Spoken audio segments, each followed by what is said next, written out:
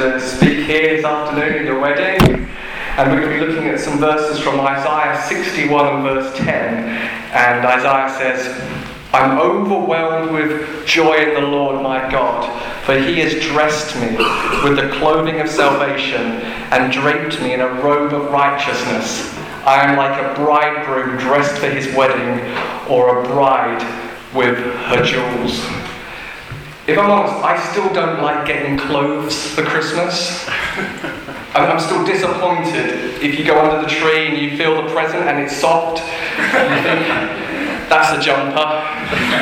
You want to feel something that's heavy, weighty, like a gadget. I'm still that 11-year-old kid. But I do remember just around about the time when Rochelle and I got engaged, I went over to France. I think we were getting engaged that weekend, and we were looking in the shops in Rochelle's hometown in France of Amiens, and we went into this really nice clothes shop, and there was this amazing suede jacket there, leather suede jacket, and I absolutely loved it. And I still remember Rochelle's mum deciding, "I'm going to buy that for you for Christmas," thinking, wow, that's an amazing jacket. And we got engaged that weekend, and I gave Rochelle a ring, and she gave me a watch. And I remember flying back to Gatwick Airport. I don't know why, I just felt special. You know, I felt I had this jacket and this watch. I kind of just felt, I don't know, like I was floating. And there's something about superficiality, no? No, there's something about clothing and special days like this where you both look amazing and magnificent for one another. There's something special about clothing and how it makes us feel. And the writer here is talking about spiritual clothes and how these spiritual clothes make him feel. He's basically saying that God knows him better than anybody else, and that God sees him completely magnificent, like a groom or a bride, and that's how God sees him all the time, perfect. He talks about being righteous. He's overwhelmed with joy. He's overwhelmed with this flooded excitement and emotion about this relationship with God and about the way that God sees him. I'm in these magnificent, beautiful jewels. I'm perfectly dressed. In your sight, I am utterly perfected and I am utterly restored. That's what righteous means. I'm overwhelmed with joy in the Lord my God, for he has dressed me with the clothing of salvation and draped me in the robe of righteousness. So he's flooded with this emotional reaction about how God views him. He's overwhelmed with joy. He's overwhelmed with excitement. It overpowers him. This relationship with God absolutely overpowers him. It's like the moment that Sam is looking and Esther is coming up. There's a moment, and this is the interaction between a person and God. Apparently there was a survey done for an American magazine. They interviewed 2,200 people, and they asked them, do you think that God is critical? Do you think that God is distant? Do you think that God is judgmental? Or do you think that God is kind? 75% of the people said, we think he's critical, harsh and judgmental. That a relationship with God would cause them to feel anxiety and fear. Now the writer here is saying, no, that's not the kind of relationship with God that I understand. When I think about him and I think about how he sees me, I'm overwhelmed with joy. I'm overwhelmed with an emotion that absolutely overpowers me. This is a love affair, and a wedding day is this beautiful moment of expressing of love. And this love, Isaiah is saying, I'm enjoying that with God. We're seeing this wonderfully displayed today on a human level, and we celebrate that. But how many of us know that we can be overpowered with a joy, be captivated in love with a Creator who always sees us at our best? Isaiah knows that these clothes that he's fitted out with, these spiritual clothes, he did not make for himself.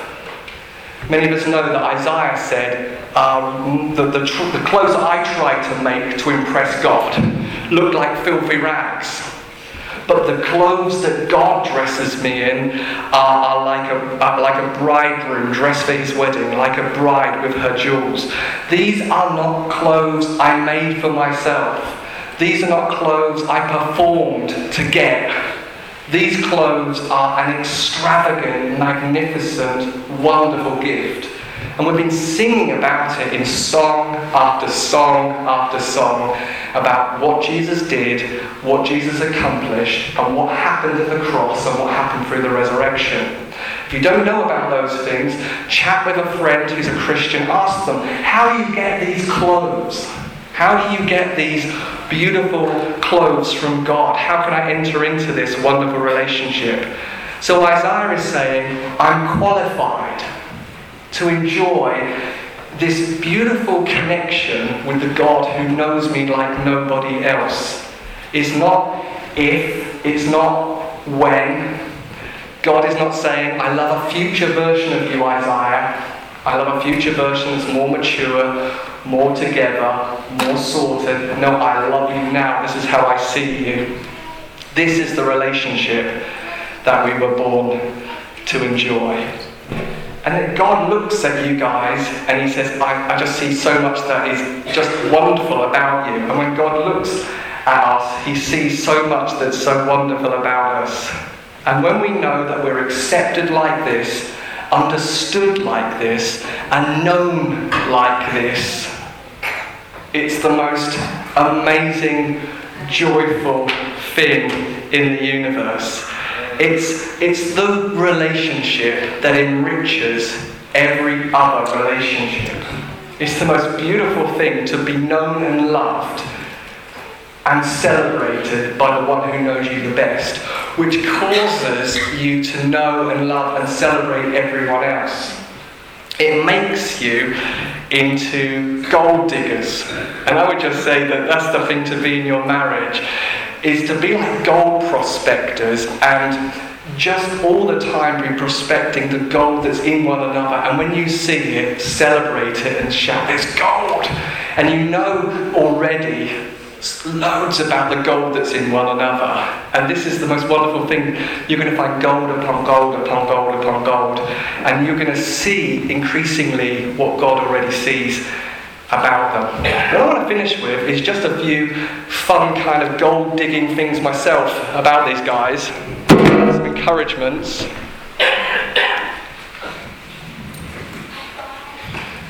It's my favourite thing in life is spotting the gold in people. It's because God has made people so amazing. And I think I said this to Esther before in the community group, that in the natural you've got this amazing ability in language. I just feel that you've got this amazing capacity to translate God for people. And I think that you've got this amazing ability to translate God and communicate about God and make people hungry about God who don't yet know Him. And then you're going to be able to communicate to people things about God that's going to whet their appetite and spark their interest. And then you're going to discover vocabulary and creative things to be able to build bridges for people who are both yet not knowing how much God loves them, or not yet in the kingdom, and for people who are in the kingdom, who do know God and just don't know how much He really, really loves them. So just for this encouragement to creativity, this encouragement to journal, to write, that God's going to give you creative ideas to be able to communicate His goodness, and to young people even the possibility of writing material that's going to bridge the gap for them and spark a passion in people. And I saw from this out, I saw lots of people that were kind of running in different directions, and I guess I picked it up from Becky and Tom's wedding. You've got an amazing voice. You've got a voice that gets people's attention, and that you've got the ability to draw people who are in chaos into an order. and that you're able to bring clarity to people through your voice, that God wants you to know there's power in your voice, and there's power to set prisoners free in your voice, and there's power to bring direction and clarity in your voice. You have something to say. Just feel it's almost a voice that's going to wake people up. People who are going here, going there, don't know right from wrong, don't know upside down from normal, and that you're going to be able to speak, and it's going to bring clarity. And I felt just as praying for you guys, just as a couple, that I know when we've spoken that you've got a real heart for young people, for the marginalised, for the poor, and I just feel that there's something about you as a couple and what you're going to bring, and that some way that you're going to lead teams who bless and meet the marginalised, and that you're going to lead teams that impact the young, that impact women, that I know you talked about, and impact the marginalised. And as a couple, there's leadership on you. But I feel this thing of entrepreneurial leadership and creativity, that there's something God's put in you that's going to be able to find another way, that I think it marries with some of the prophetic stuff from before, that you're going to discover things that aren't yet discovered. And I think some of that is linked to learning the language of heaven, and some of that is translating that for God, and some of that is about your voice sound that's going to as well be able to speak out and cause things to be actualized and happen, and that you're to know in God that you're a really, really dynamic and powerful couple, and there's something really significant about you together and the gifts that you carry and the gold that's in you. Amen.